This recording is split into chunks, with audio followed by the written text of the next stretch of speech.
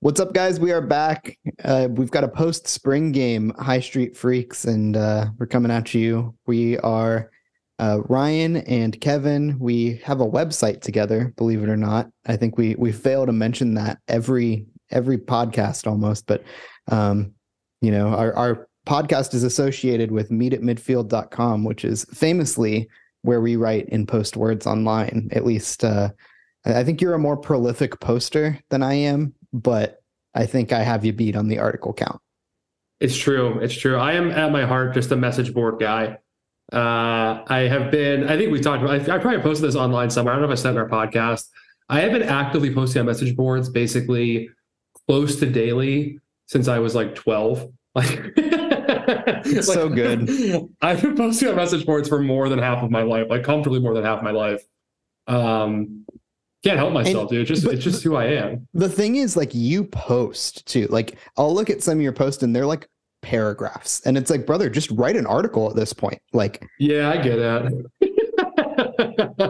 So I don't know. I get it. Yeah, it's just really funny. Like, sometimes you'll just be like so deep in a take train, and I'm like, dude, like, yeah, just like copy and paste this and put a header I'm image trying to get top. better at that. Yeah, I will try. I've been trying to, like, when I have a long post like that, I've been trying to link to it in the front page, so it comes across an article basically. I used to do that in skull sessions though. Like I like, there'd be people like bitching at me in the comments, and I'd like get like 3 paragraphs deep in a reply, and I'm like, fuck it. I don't get paid to comment back to you. I'm just gonna put this in the skull session tomorrow. Like, yeah, exactly. Yeah, but yeah, I couldn't agree more. But yeah, if you want to argue, if you want to argue with Ryan online, you should subscribe to meetatmidfield.com. I promise. Yeah. You just have to breed, actually.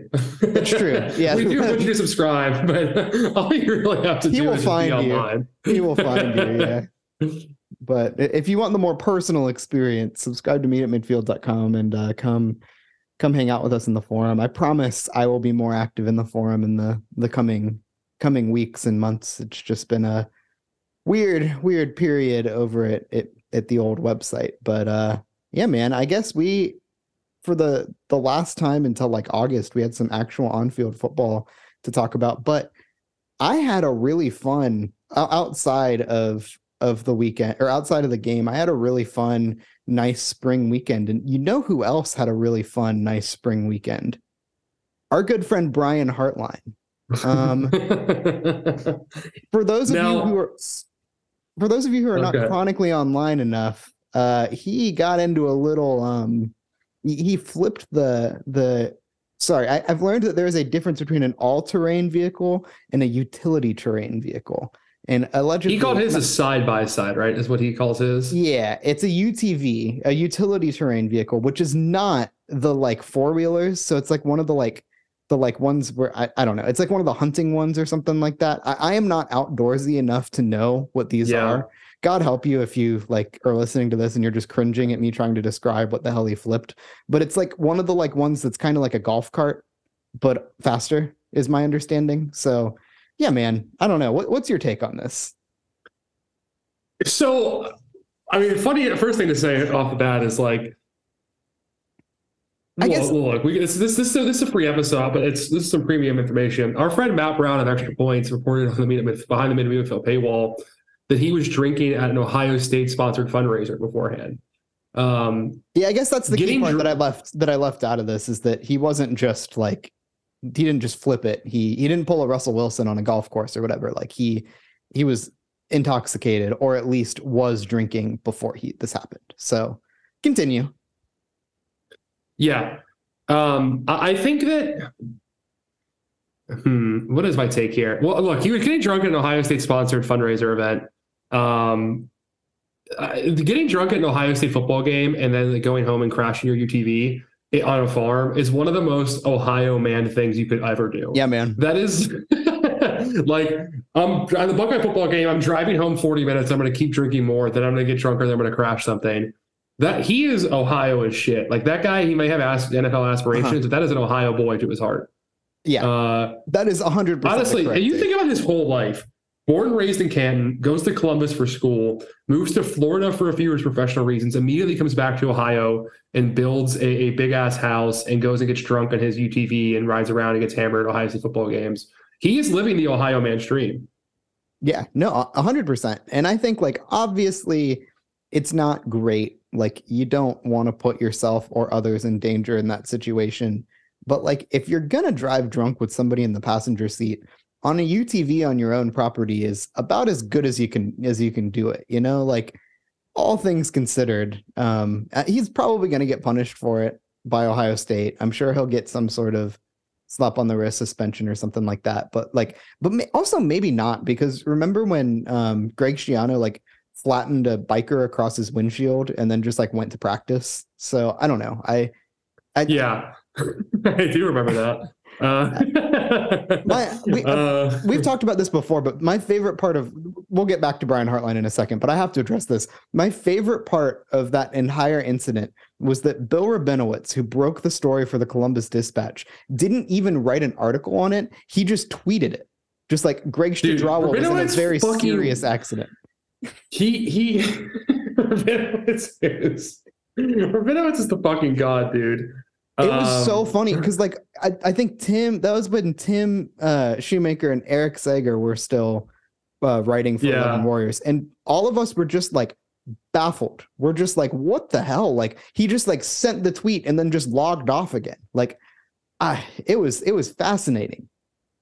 Have you, I mean, I'm sure you have. I think we talked about it before. His videos he does after every like game or spring game where he just, him just like reading heavily in the background. And every single one of them was in slow motion too, was in his like DVR slow motion. I love it. So he had a clip of like, you know, that pass CJ Hicks broke up with Kyle McCord that he should have picked off, like that out route. There's two of them, but like the out route to the short field, the short side of the field. Yep.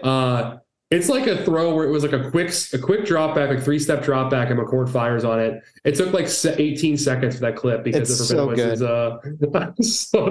It's so good. He rules, dude. Anyway, back to the Heartline question. Just to turn back to Heartline really quick here. He's a fucking idiot. Like he is a moron for doing this. We should also, the context we should add here is it's not the first time he's had a drunk driving incident. This is obviously, look, it's not the same thing as him having a crash out in the roads, whatever. He is on his own property. Someone else in the car with him, a friend of his, but by all accounts, like willingly in the car. Justin Fry was also there, apparently, by the way, a high school line coach. That's been kind of reported. Doesn't seem like he was involved in the crash, but was there. Both Heartline and this guy were ejected from the vehicle. Heartline's sister found him laying in front of the vehicle. But I don't know.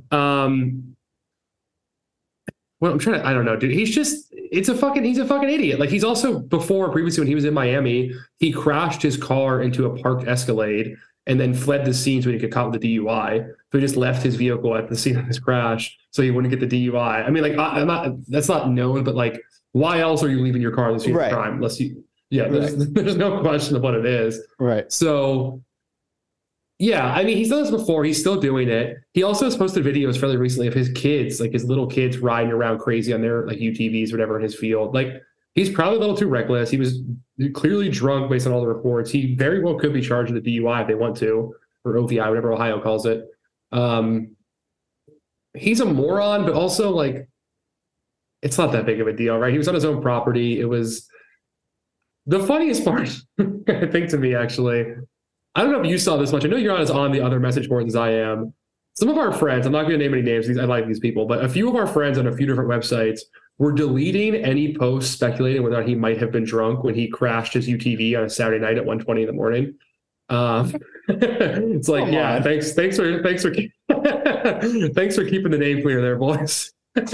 I love that. Like that's just reckless speculation. Like, come on, you crash your UTV at 1:20 in the morning. Like, what else were you doing? You know, I don't know. That's incredible. But I think my favorite part is if you like read the replies. Sometimes I'm a reply reader on Twitter because it's just the best content ever. And the opposing like fan bases who've replied to this story is so funny because it's like clearly I cannot tell which ones are sincere and which ones are just like fucking around. is like how they come across with the like he should be fired and never employed by another school ever again. And it's mixed with perfectly with the people who are like, I think his punishment should be he has to come down to Gainesville. And so like between the two fan bases, like the two styles of tweeting, that like obviously the incident is not as serious as they're like tweeting about it. I don't know. It's just very funny. Like the reaction across the board is very funny to it because it's like, I don't know. It's a perfect mix between, man, this guy should come coach my football team, and you would think that he like murdered a family. Yeah. I mean, look, here's what's going to happen is they're going to like dock him some pay over the summer or something. He might have some like midsummer suspension. He shouldn't miss any time for a game. Maybe he has to work on it. He has getting vacation days the rest of the year. I don't know. Like whatever it is, a small fine, some kind of punishment. Who gives it? They're probably gonna make him go to AA for a few weeks or something. Yeah, I don't know. He is a fucking moron and needs to wise up. But also, who gives a shit? Really, I think the only good news here is that maybe it will make an opposing school think twice about hiring him as a head coach at this point. Maybe not. I don't know. Maybe not. But like, I mean, a guy gets drunk and flips his AT. Like, does that sound like a dude that's like ready to like be the face of I don't know. Like maybe that's too takey, but like in a world, it probably impacts the NFL's thing. Like the fact that he now has 2 drunk driving incidents, like 15 years apart. And it seems too takey, but also like when you have a track record, like first off, he has said that he doesn't want to be a head coach or coach anywhere that he doesn't have a chance to win a national title. Like that sounds like lip service, but like that to me means that he's not going to go coach like Boston College or something like that. And a team that has a conceivable chance of like playing for a national title is not going to make it doesn't seem to me that they're just going to roll the dice on like, I don't know. That's my thing. Like it might actually like lead to some second thoughts. It's like, oh, is this guy, mature enough to lead a program? Because we live in a world where Steve Sarkisian existed at USC and like was, like I understand that that was a more severe problem, and I'm not like diagnosing Brian Hartline with alcoholism or anything like that. But like that's you do have to be. I'm diagnosing Brian Hartline with like being the kind of guy who's friends with Kirk Barton. That's like Brian Hartline is a dude from Canton who would hang out with Kirk Barton in his free time. Right. There's also I hesitate to repeat any rumors that I can't really confirm or deny, but there's been some rumors of Hartline's activities at a bar last year that involved a bar owner paying off some patrons with free drinks and not post any videos of it.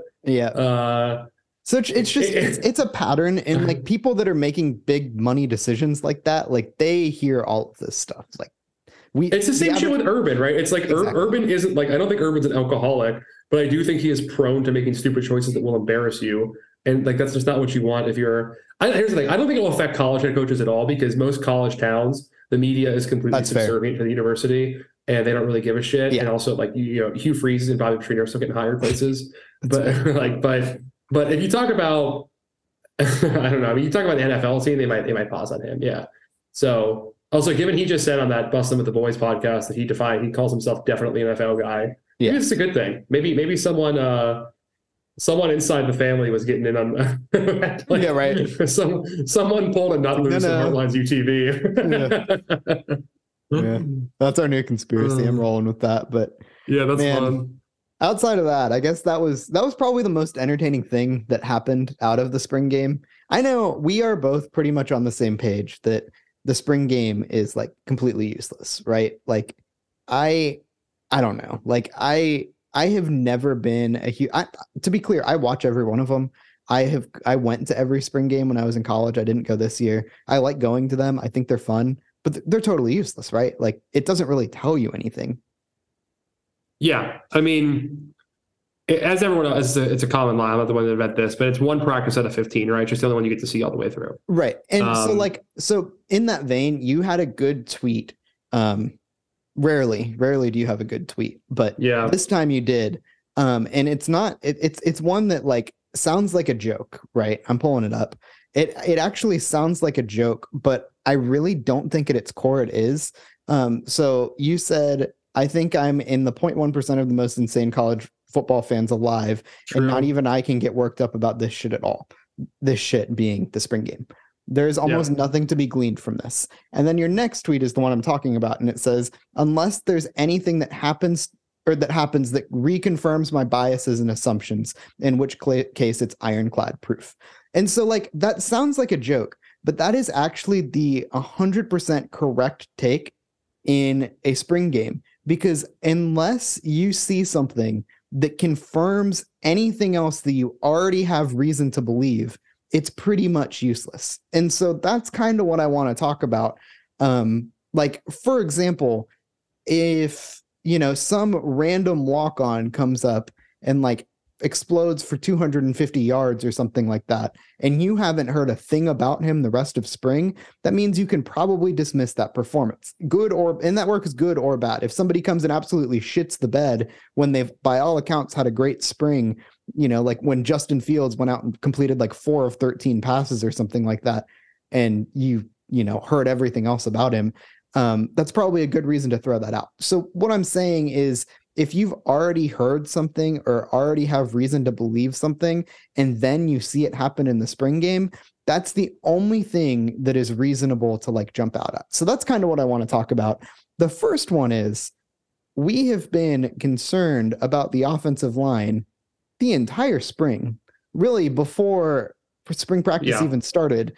Right after the season stopped or ended, we were kind of talking about this, and I'll be damned, the offensive line sucked ass on Saturday.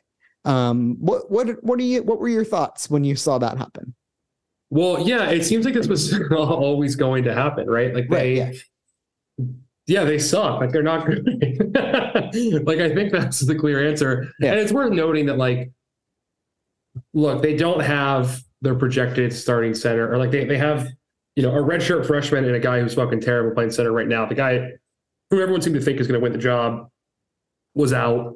You know, like the right tackle spot's a real problem. It is a real problem. And like the Ohio State defensive line is also pretty sick this year. I think that's also fair to say. Like, you know, JT Tuimoloau, Jack Sawyer, dudes like Kenyatta Jackson looks sick. Caden Curry's been very good already. The D tackles are very impressive. Like, there's a lot of guys on that line that I think Ohio State's going to have one of the best front sevens in the country. Like, and like it's on the very short list of that, probably like the top 2 or 3 front sevens in America. So is getting pass rush a crazy thing to expect? Not at all. But also, it shouldn't happen that much. Shouldn't happen that way. And I think that right tackle spot is a real confirmation of a problem. I also didn't love the way Kyle McCord played. Like, I think that it's again, it's a spring game. It's vanilla offense. There's pressure. I think that's the thing too. That's the thing too, is it's like, that's another thing that like Ryan Day has never come out and been like, Kyle McCord, he's awesome. Or like the offensive line, the right tackle position, he's awesome. Like he's never done that. He's always couched it with like, we believe in them, but it's inconsistent. And that's what we saw, you know, like Kyle McCord, he looked fine, but also he was inconsistent. I tweeted, I think, that my favorite part of Kyle McCord so far is Marvin Harrison Jr. And like, I'm not sure that's really a bad thing, but like, because if he is just good at like facilitating the ball to the receivers, and to be clear, like the other problem with him is like his receivers weren't necessarily there. You know, like Marvin Harrison Jr. played like a portion of the game. We'll talk about that in a second. Emeka is out, and Fleming's out. So like I get it. You were seeing Xavier Johnson, Carnell Tate, Noah Rogers. Xavier Johnson was out too. Okay, so it was Noah Rogers, Carnell Tate, Jaden Ballard, and right. Kate Stover dropped a pass. I recall that. Yeah. Again, that was cool. But he also, like, again, I'm not trying to read too much. I feel like I'm going to keep saying I'm not trying to read too much into it, then just say something that sounds like I'm reading too much into it. But that's how it goes. That's the game. Yeah. Just go with it. Look, the thing with Kyle McCord that I have been bitching about for a couple of years now is that he is just, since high school, he is overconfident in his arm. He has a good, not great college arm. He's not like, he doesn't look like Joe Milton out there at arm strength, right? He's not whipping the ball around, but he has a good arm, but he trusts it too much. And like, even that highlight that was going around on a few days before the spring game, when he quote unquote dropped the pass in the bucket to Marvin Harrison, which just, if Lathan Ransom was good, would have been a pick. But he just like thinks he can get the ball anywhere, any point in time. And maybe against some of Ohio State's corners in practice, you actually can do that. Or some of their safeties in practice, you can do that. But CJ Hicks should have intercepted 2 passes by himself during that game. There were a couple others that should have been picked off. Like, he just puts the ball in harm's way a lot, especially when it's not like it's a risk reward thing where he's hitting a ton of deep balls either. Yep. Like, he's not necessarily he had that ball to Jaden Ballard where he didn't quite get him on the right range. Like, sure, the one to Cornell Tate was nice. That's cool. But like, I don't know, man. Like, I think it's probably going to be fine. Like, Ryan Day's quarterbacks are always fine. Like, he's going to get a good result, but I'm not sure if it's Kyle McCord or not. I really don't know. Like, I wouldn't be shocked if Devin Brown won this thing. That's the thing, is like, if Devin Brown's going to break his hand and Kyle McCord's going to have the spring game all to himself, and like Ryan Day's still going to say like, oh no, it's an open competition. You know, like Devin Brown still has a chance to win the job in the fall. Like, to me, like, I don't know. Like, I'm starting to talk myself into Devin Brown actually starting here, because like, by all accounts, it seems like Kyle McCord has had every chance to earn the job and he just hasn't done it. And so I don't know, man. Like, I just, I'm fascinated to see what happens, but I think your assessment's perfectly like spot on with, he is more confident than I would like him to be, because he's not CJ Stroud. He's not CJ Stroud. He's not Justin Fields. He's not Dwayne Haskins. And like, to be fair to him, those are all like, you know, generational college quarterbacks. Like, they're extremely talented. And those guys weren't those guys right when they started too, right? Exactly. Besides Justin Fields, I'd argue Justin Fields was, you know, fair enough, that for a very long time. But part of that was his athleticism and not his arm. But anyway, but I think the thing is with McCord is like, I don't think he's those guys. I don't think he's naturally those guys. I don't really see evidence of him trending necessarily in like that like superstar direction. And that's fine if you know your role. I mean, we live in a world where Stetson Bennett just won back-to-back national titles. What you're describing is a guy that is overconfident in his ability is what concerns me. If he came out there and just wanted to Andy Dalton it and be like a game manager or something like that to the best wide receiving core in the country, that's like perfectly fine to me. And to be fair, like, he hasn't really had that chance, at least in front of people, because, you know, his receivers haven't been healthy. They haven't been healthy all spring. So we really don't know. It'll be really interesting to see how these guys both perform in the fall when, you know, by all accounts, they have a healthy receiving core around them. But I don't want a guy with this receiving core that's just going to take unnecessary risks. I want the guy that's going to hit the wide open receiver and not try to drop a ball over somebody's shoulder or something like that. Like, there's going to be wide open guys, just hit them. Well, look, you can compare it to like Mac Jones at Alabama, right? Like, he was in between Tua and Bryce Young, who were generational college quarterbacks who had incredible individual skills and make amazing things happen. And Jalen Hurts in that list too. And when he got there, he was like, well, look, we've got the best receivers in America. Let me just simply hit the open guys and let them do their thing. And that's like, he didn't turn the ball over much. And that's all you need from Kyle McCord. Like, if Kyle McCord can just stop doing that shit and stop convincing himself he's Jesus Christ and just like hit the open receivers, of which I'm sure there'll be plenty, that'd be great. And it'd also be cool if those guys weren't Kate Silver very often, because he will drop the football. But besides that, that's my only complaint. Yeah. Well, I mean, JT Barrett was not did not have a great strong arm or whatever, but like, he won a lot of games by just like throwing the mesh route across the middle to Paris Campbell. Like, that's at some level, you just got to like realize what your offense is good at and just like execute the play. And that's what concerns me, is it's like, dude, you don't need to throw this absurd ball over your back shoulder or like off your back foot when there's a linebacker that can jump the route. Like, you don't need to do that. Just throw the ball away. You're going to have another down. You're going to get, 10 yards on 3 plays with Ohio State's receivers. You're just going to throw the ball away. Yeah. Find him the next play. I don't know. It's just, look, maybe we're totally wrong here, and Ohio State's defense is just sick this season. Yeah. But like, I wouldn't bet on it. Brother, that is what I want. I want like, 6 games into the season to be like, oh, holy shit, like this team is awesome. But I mean, what over the past 2 seasons is given me that indication. It's just 3. Yeah. 3, really. Yeah, that's true. Yeah, I mean, I don't know, dude. I mean, I'm feeling fine about it. I guess the positives we can take away here: the defensive line, nasty. Yeah. D line is sick.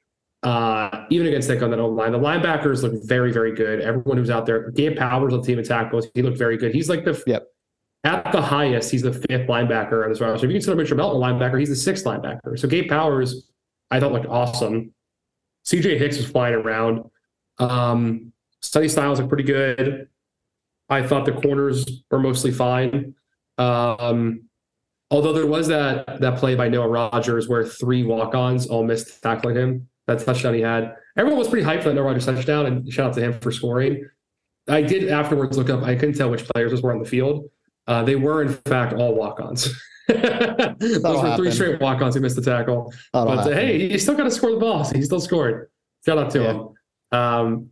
The receivers look absolutely filthy, as we could expect. Like, even the backups. Like Jaden Ballard, I'm not exactly fond of for a few reasons. You know, he made a great sideline catch, that one-handed catch. Noah Rogers had the touchdown. Carl Tate had the touchdown. Like, the guys behind the top 4 are barking for a spot here and playing pretty well. Caleb Brown looks pretty good. Yeah, he did. So yeah, all in all, and weirdly, like, as good as the receivers were, like, I didn't think the corners even looked that bad. In a lot of cases, I think, like, you know, Denzel Brown broke up a few passes. I don't know. I think that was another one of those where he had a couple plays where I was like, oh, okay, like I can believe what was said about him during spring. So I don't know. All in all, I didn't come away like that pissed. Besides the offensive line, that was really concerning. Yeah. What was also really interesting, Chip did look good. Yeah, that was. I mean,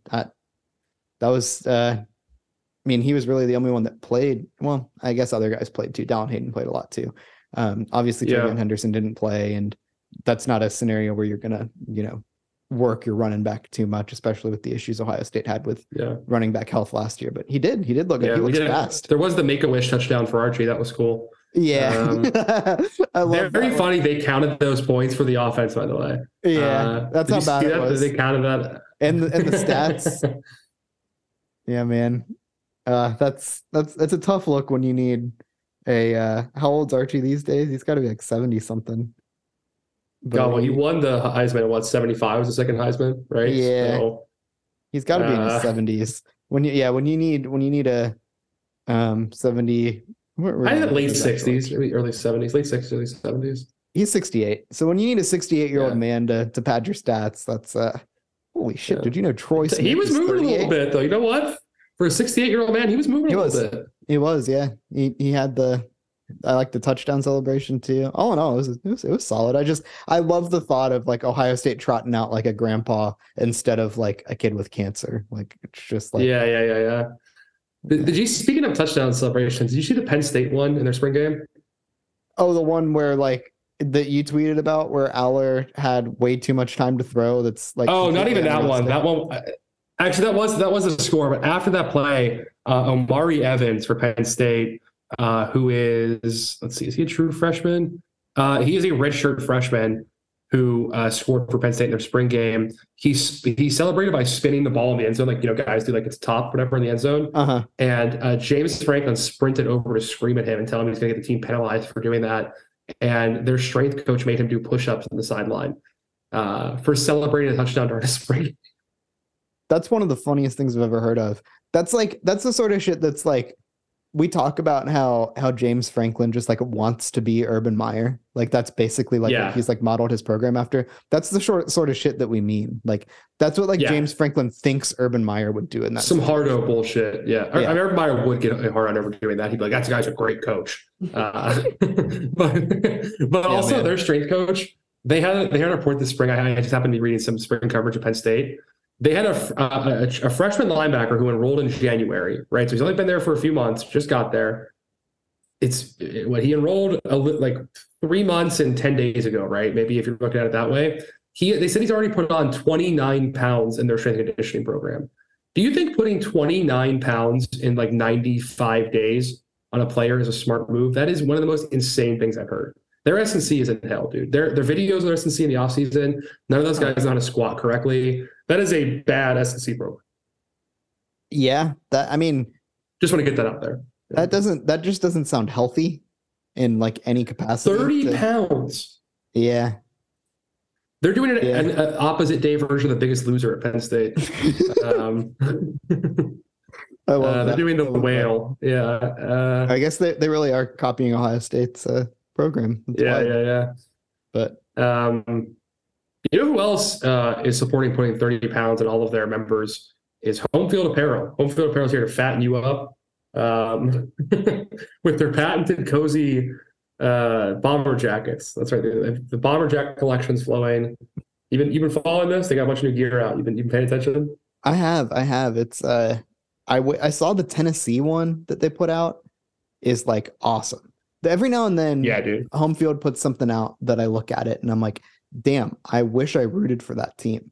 But like, That's the hard part. The hard part is whenever they drop like I'm just too much of a hater to buy things for other teams. I appreciate that we have people who buy stuff for all kinds of teams. yeah, I can't do it. I'm not that guy. I can't do it. Especially like if it's somebody who's like profoundly unthreatening to Ohio State, like that's fine. Like Appalachian State or something like that.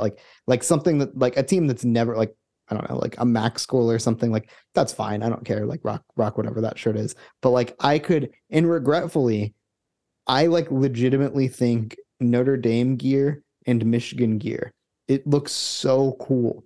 And it looks like especially the vintage stuff, but it's like I'm not wearing that. Like I'm not like the like vintage looking stuff that they do, like, but I can't. And you know what? I was actually talking to my wife about this. We were looking at we stumbled across some vintage Notre Dame stuff, and it hit me that like the reason why that stuff is so cool is because like that's when Notre Dame and Michigan were good.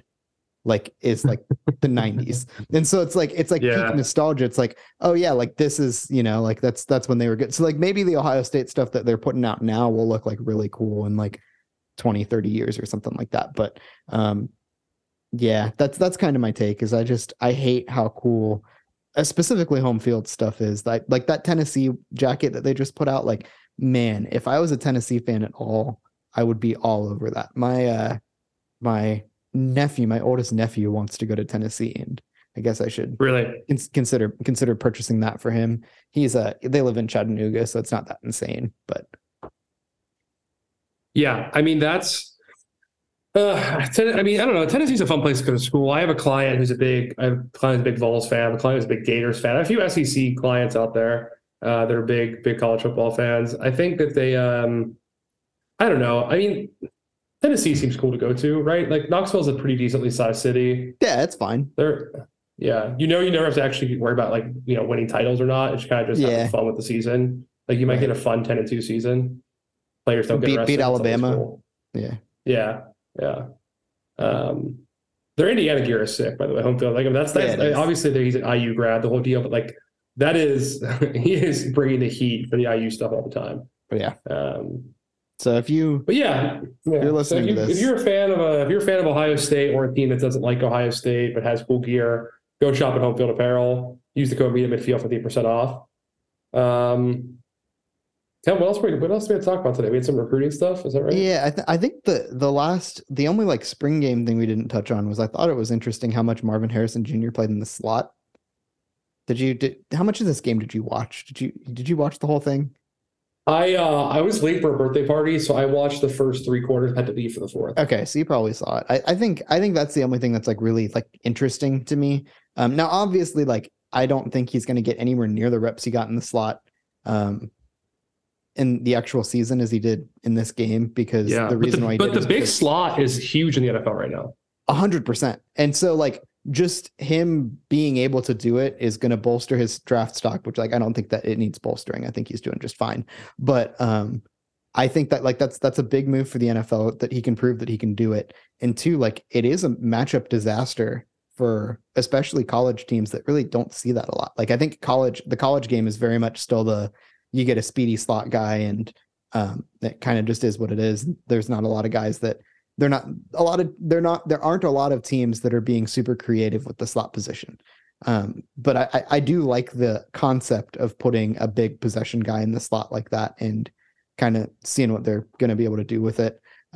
So they did, I think all 3 of his catches on Saturday came out of the slot. So that'll be something that's interesting to watch. Obviously when Emeka Ibuka's back and Xavier Johnson's back in the spring, I think he's still going to play mostly out wide, but I think it's an interesting wrinkle. And I'm glad if they're going to do interesting wrinkles, I'm glad that they're tossing that in there instead of the punt return shit that they were trying at the beginning of the season. Yeah. I mean, more ways to get your best by the ball is cool. I don't know. I don't think I had any really like hard takes coming out of the spring game, except I think like CJ Hicks has got to play. I feel like that's apparent. The D line is going to be sick.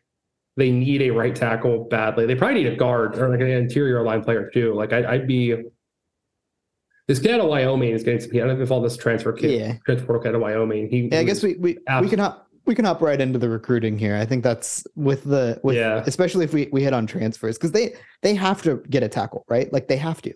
And I think they have to get a guy. What really pissed me off here is I'm gonna go back to comments that Ryan Day made a couple weeks ago. So like he was asked about getting a transfer tackle. And this was before the spring game, whatever. And he basically like wouldn't commit to it. And he was like, like we like the players we have. It's not that we don't believe in them, sort of thing. We'll have to see what happens. Like essentially saying like, we'll see what's available and see what we want to do. And like, I sincerely get that. Like I sincerely, if you had a guy and you wanted to give him a shot and you wanted him to think that you believed in him, like I sincerely get that. But my thing is, this was never your plan. You were never wanting to put Tegra Shibola at right tackle. Like that was never your plan. You always wanted to develop a real right tackle. It just didn't happen because your recruiting sucked. And so your backup plan for that was always to go to the transfer portal. And you saw how many times they whiffed on tackle recruits last time the transfer portal was open. It's very clear that they were trying to bring in a transfer tackle last transfer portal season. And when it didn't happen, and they just freaked it. Yeah. When it didn't happen, that's when they're like, okay, well, we're going to move some players around. We're going to see what we have in the spring. And so it's not the same thing as you having a guy that you thought was going to be the right tackle and then it just not working out and you like kind of being like, oh, fuck. Like this was already the backup plan for your backup plan. So I don't have a problem at all. And I don't think you should have a problem at all with being like, hey, it's spring. Nobody won the job in the spring. Let's go back and see if we can, bring a guy in. And more than that, I think the approach should be, you saw other guys like Brian Kelly, who like, I'm not saying we need to model our entire program after Brian Kelly. Great Kelly. Yeah, famously.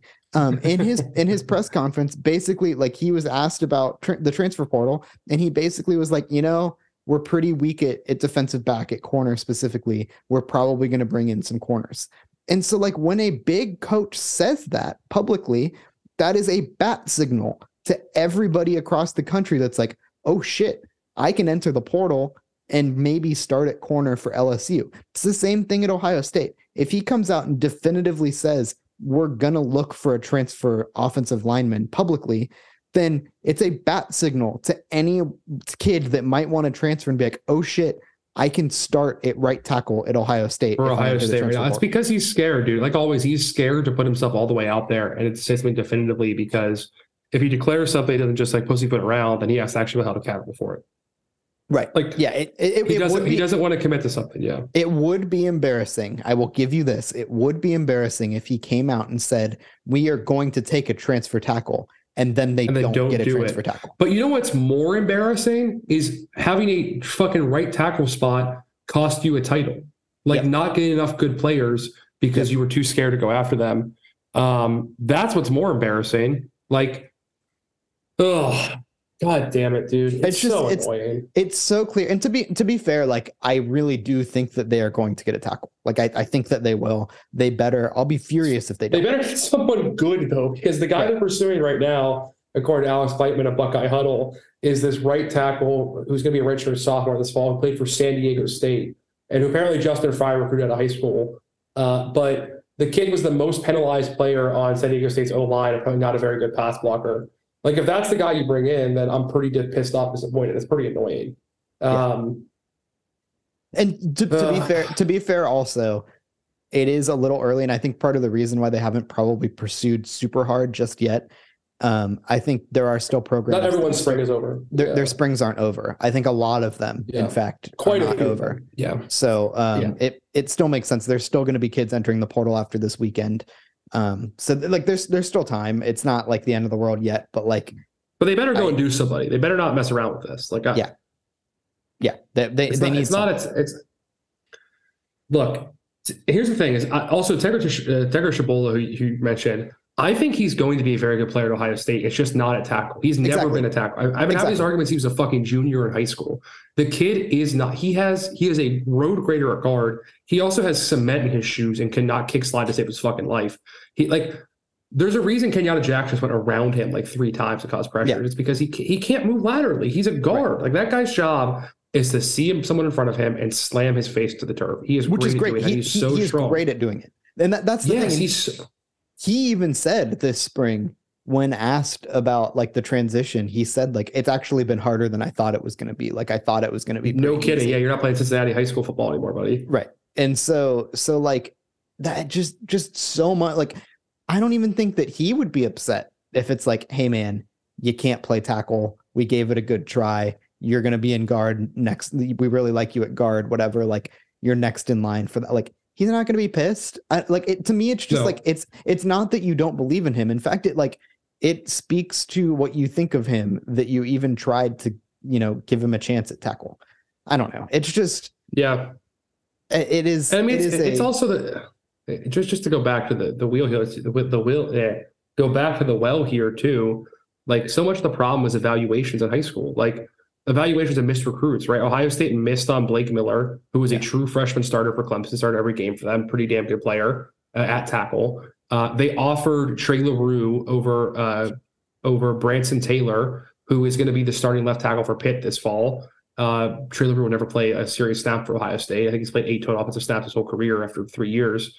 And last year they offered Avery Henry, who obviously is an unfortunate offense with his cancer, but I mean, he's generally not a good football player from what we've seen of him, over Ryan Baer. And Ryan Baer is going to be either in the 2 deep or starting at right tackle for Pitt as well this year. Like there are 3 kids from Ohio they could have had who would probably be their best or second best tackles in the roster this year. And they just didn't go get them because they had bad evaluation or breaks to drama and they were lazy. And Ryan Day kept that guy around for 2 years too long. And that's the problem. Like you can't just like not do your homework on Ohio kids and have them go elsewhere and go start or not recruit them hard enough. Like that's fucking annoying. It's yeah. I mean, it's one of those things. It sucks. And it happened for so long that like, it's now Justin Fry's problem. And I feel bad for him because I genuinely think Justin Fry's a good offensive line coach. I think he's proven that, time and time again. And I think I genuinely think that was a great hire for the offensive line, but unfortunately, like it doesn't matter. And you're not going to see the fruits of that for like 2-3 years. So, and that's probably why he's going after guys, by the way, that have multiple years of eligibility left. Because every guy they're looking at in the portal or taking in the portal is a multi-eligibility year guy because they want to have multiple people who have experience coming in because they realize that once they lose Matt Jones, Donovan Jackson this year, they've got shit behind them. Like you don't have anyone established there. Like maybe we're wrong about Jacob James, that curly-headed fuck ends up being a good center. Maybe Carson Hinsman and Tegra Shabola are ready next year on the interior. Like that all could happen, but like Zed Mikulski looks pretty bad so far. He was always a project tape. Wasn't like he was a low 200s rated recruit. Like there are some talent gaps here, and there are also some experience gaps. He's trying to at least fill the experience one because he can't fill the talent one that fast. The recruiting looks really good this year in the offensive line. It will look better next year, but like. You got that's all fine and well, and I'm glad he's trying to fix it long term. But like, you got to fix it this year too, buddy. It's a title contending team. You got to go get starters right now. Yeah. Like if they can get that Wyoming kid and a tackle somewhere and move Matt Jones inside and play, some combination of Donovan Jackson, Matt Jones, and I forget the Wyoming kid's name, Pignon or something, with Josh Pryor at one tackle and a transfer tackle at the other spot. Like that's a damn good line. That's solid. That's good enough. Yep. But like you cannot, and even, I don't know, I'd even rather move Matt Jones inside and play Tegra at right guard, right? Like I'd rather see that shit happen. Right. But like just don't try out Zed Mikulski out there. Don't try out, these shitty centers out there. Like just to go make something happen. Yeah. Yeah. I think that is, we've been talking about this since like literally the season ended, but that is the biggest concern. I've been on message boards talking about the 2023 offensive line for 3 years. Like I've been talking about how bad the development problem is like 3 years out. I was on the Buckeye scoop back when Mark Gillett was still there arguing with Ken Stickney and Kirk Barton about the 2023 offensive line. And I'm fucking right. Yeah. I think the thing is too, like, is that this problem was still fixable even like 2 years ago if you would have taken transfer tackles. Like, you're talking about guys with multiple years of eligibility or watching multiple years of eligibility. Like, you could have taken one of these project transfer tackles, a year or two ago too. So I don't know. It isn't actually beneficial to complain about how things went 2 years ago. But I am going to be furious if the fix to the problem is right in front of them and they do nothing. If they somehow do not end up with a transfer offensive tackle, I will be furious. Yeah, I'm me too. I mean, you're solve the problem. Solve the problem. That's the answer. Solve the problem. Like there were like 8 guys in the portal last window who had first team all conference at the G5 level or like freshman All American stuff at the FCS level. Like there were dudes available and they didn't go get them. And that's because they wanted to give these guys in the program a chance to compete this year. Well, you better have been right. You better have been right. There were guys available, because if you fuck that up in the first time and you don't get a better guy in the next go around. Yeah. You better be right. That's all I'm saying. You better be right. Because I mean, I just, how many times can you keep messing up with the margins? I don't know. We'll see. Recruiting wise, they got Sam Williams-Dixon to commit. That's exciting. Max LeBlanc also committed, a Canadian tight end, moved to Tennessee. Sam Williams-Dixon is a Ohio kid, a high 3-star athlete who's either going to play running back or safety. He just moved to Pickerington North, which would be interesting because he played pretty small school ball before this at, I think, Millersburg. So high level football now for him. That's exciting to see that happen. Outside of that, I mean, I don't know. They have recruiting's going well. Seems like they're in a great place for a lot of defensive players. Yeah. They're literally, they have the number 1 class in the country officially as of, I think, yesterday. I think until tomorrow. I think Dylan Rayola is going to Georgia tomorrow or something. But I mean, they're doing great. They have a great recruiting class. I'm not mad at recruiting at all. There is some interesting stuff going on with Reggie Powers, who's the Centerville safety they've offered. There are some talks they might be holding him off of committing. Right after Georgia commit Peyton Woodyard, who's top 100 player that Ohio State finished second for, decided to visit, which is kind of interesting to see. I don't know. There's some stuff going on there, but they're awesome. The corner is going to be great. Linebacker is solid already. You might take one more guy there or something. Defensive line's hard to predict, but they are in on a lot of top dudes. They just can't have last year's finish where they miss everyone again. They got to get some guys. Yeah, that's the thing. Like this has me shell shocked. Like last year's finish has me a little shell shocked because it's like, dude, like we've talked about this. This is probably like the 3rd or 4th time I brought this up, but like you talk about recruiting in April, but like the way that Ohio State was trending towards so many guys, even so late in the recruiting cycle, only to lose so many recruiting battles at the end. Like it has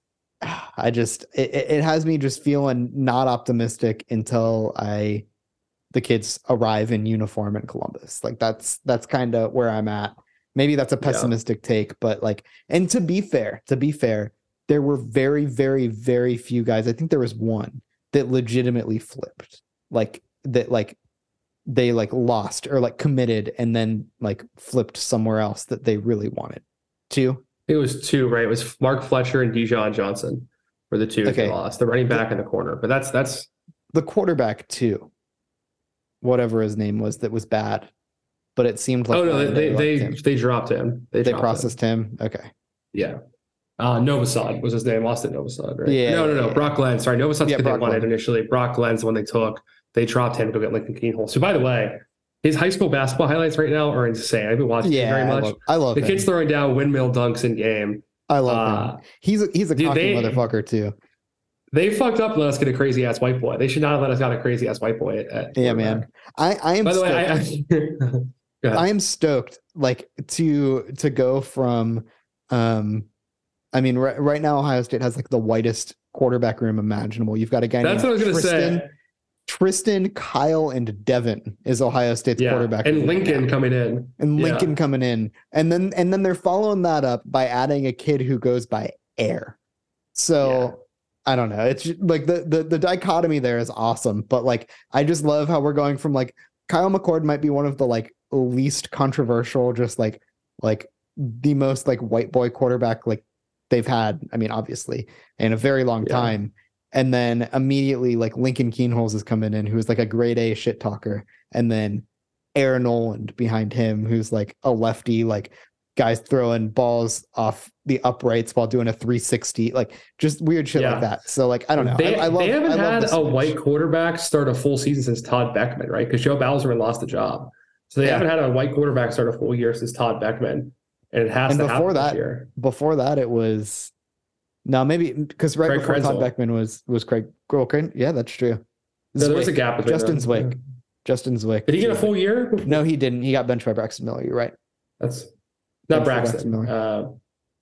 Joe Bowser got benched for Braxton. Justin Zwick got benched for Justin Zwick got benched for Troy Smith. Sorry, you're right. Yeah, Troy Smith. But Bowserman also was Bowserman was Braxton, and then Todd Beckman played a whole season and then got benched by Terrell Pryor, which is almost funnier. Which is almost funny. So if we're on track for this, it appears that like either Kyle McCord or Devin Brown will get benched for Aaron Noland next year. Yeah, which would be hilarious.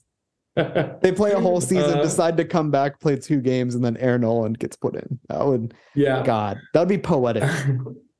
Dude, I mean, Ryan, I tweeted this joke on like Twitter Circle or something, like the Twitter private one, but Ryan Day has gentrified the Ohio State quarterback room faster than they went thought possible. It had been like one of the blackest quarterback rooms in America. It took the guy 5 years to get all white boys in the room. I mean, you talking like 2014, you had, for a minute, you had Kenny Guyton, Braxton Miller, Cardale Jones, JT Barrett, like Torrance Gibson. They signed Torrance Gibson to play quarterback too. Like, come Stephen on. Collier was Stephen Collier. Joe Burrow was in there too, but yeah. And then Tate Martell. I mean, Joe and Tate were in, but it's been a long time. Ryan Day, look, that's his agenda. That's the Ryan Day agenda. He wants to get the white boys in there. I was texting our good friend DJ after Aaron Noland committed, or maybe even before Aaron Noland committed, and he was like, DJ was like just stoked that Ohio State is bucking the trend of the all white quarterback, and he was really excited Ohio State's signing a guy named Air. And I had to break the news to him that was actually Ohio State's second pick, and I sent him a picture of Julian Sayin and was like, this is the guy who Ryan Day wanted instead. And he was not super stoked because, I mean, Sayin looks like just the most pinnacle white boy that exists. Oh, so white. So I don't know. I'm happy with Air. I want a jersey when he ends up at Ohio State that just says, presumably he's going to wear number 1. What other number would he wear? But just says 1 with Air on the nameplate. Like, that's what I want. I want him to legally change his name so that he can play Ohio State 1 Air on the back. Yeah, Air Force 1. That'd be great. I can't wait for all the nicknames. His air nest, etc. He better be sick. Like the guy. There's no way he's not good, right? Yeah, I think he is. He's sick, but I really like both Lincoln and Air. Like I don't know. Like Devin Brown is cool. I like every quarterback that's going to be the roster next couple of years except Kyle McCord. Yeah. Kyle McCord is like boring and kind of pisses me off. The other ones, like Devin Brown, has some cockiness. Lincoln Keenholz is throwing down 360 dunks and windmill dunks.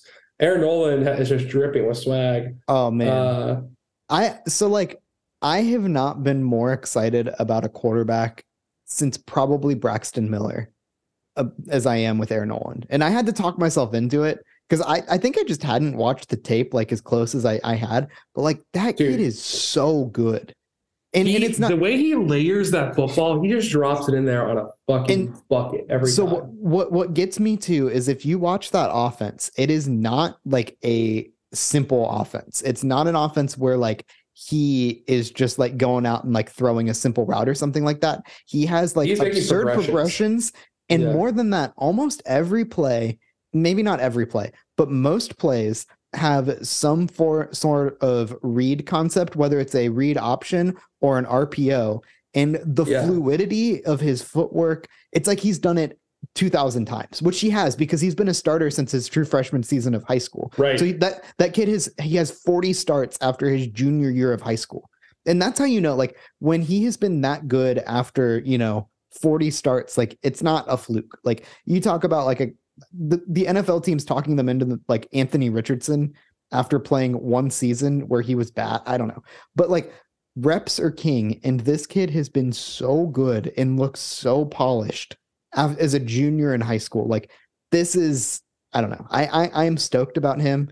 He's a little bit athletic too. Like he's capable of running a zone read. He's willing to tuck it down and take some hits and stuff like that. And I'm all in. I say this again, like I have not been this excited about an Ohio State quarterback since Braxton Miller, who to date is the coolest quarterback to ever play for Ohio State. Obviously, yes, hands down. And Troy's number 2. Yeah. Troy was number 2. Troy was just ahead of his time. I feel like Troy Smith playing in a modern offense would have been awesome. Yeah, I don't know, man. I'm so looking forward to seeing. I just can't wait to see kind of what becomes of this quarterback room. But I hope the answer isn't just Kyle McCord plays and is pretty good that goes to the NFL. Like I hope we get something more dramatic than that. Yeah. I want a story. Like it's been a while since like the Cardale Jones story that got told about like you never want to wish injury on anybody, but like if Ohio State goes through, Devin Brown and Kyle lost McCord, to Penn State or something. Yeah, like Devin Brown storms in and just and then like Lincoln Keenholz has to like finish the job and like against Alabama in like the playoff or something. Like I want a narrative. Somersaults off of the goal line. Yeah, we're just doing fan fiction right now. Of course. That's what the offseason is, man. Come on. Yeah, it sounds like a Patrick Murphy story. God. I remember I wrote this article aged horrifically, but it was when Braxton Miller, I'm not even sure I can find it anymore, but when Braxton Miller announced his position switch to wide receiver, I wrote this article talking about how, God, this is so bad. We were going to see a trend of positionless football. And how Ohio State was. You've been watching the Steph Curry Warriors too much of the time, dude. I that's probably what it was, like just the positionless basketball sort of thing. But I was talking about because Ohio State was bringing in Jalen Marshall, who played quarterback. They were bringing in. They had Braxton Miller. They had Torrance Gibson, who was just like obviously like a physical freak who they could put anywhere.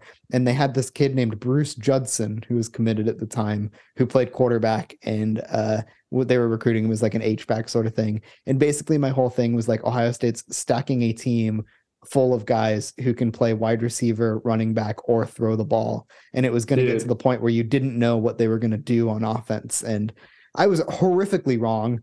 Each position has gotten way more specialized than that in recent years. Like it went completely the opposite direction. Like it was completely wrong. Not even almost right.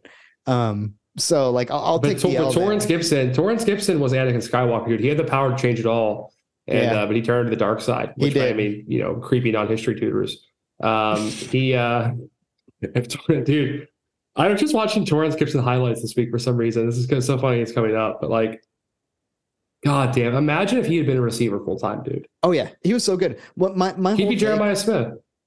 He was awesome. My whole take, like forever, I thought it was stupid. Urban Meyer seemed like really convinced that he was going to play quarterback, and that's why he ended up coming to Ohio State, because Urban Meyer he wanted him to play quarterback. I don't even think that was a bit. Like I think Urban Meyer really wanted this guy to play quarterback.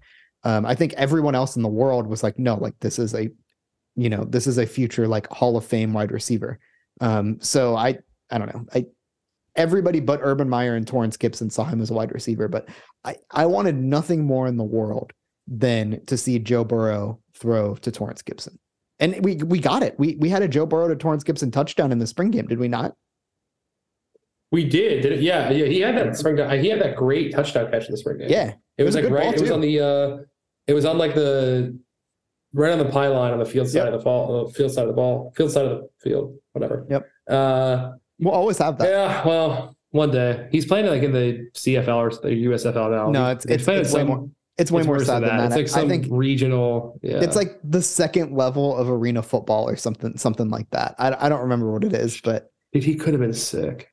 That's what's baffling to me. Like he was so good. Like it's not even like Tate Martell. Everybody was excited about him too, but like you could see that, like you could predict that, like this undersized guy that really doesn't have a super strong college arm, like kind of fizzles. Like that makes sense. But Torrance Gibson like was a physical freak, and every time you saw him on the field, like he looked like the best and most athletic player on the field. And then like suddenly he just like is gone. Yeah. Well, he's a great guy. We all miss him. I can't wait for his internship for the Zach Smith podcast. Yeah, man. Anyway, you got anything else for us before we sign out of here today? I don't. I think we're all good. We can did we come up with a new sign off last time, or we just we did something weird. I don't know. Fuck it. I'm just gonna do the original OG one. Shout out to DJ Burns. Go Bucks, Michigan sucks, and help is on the way.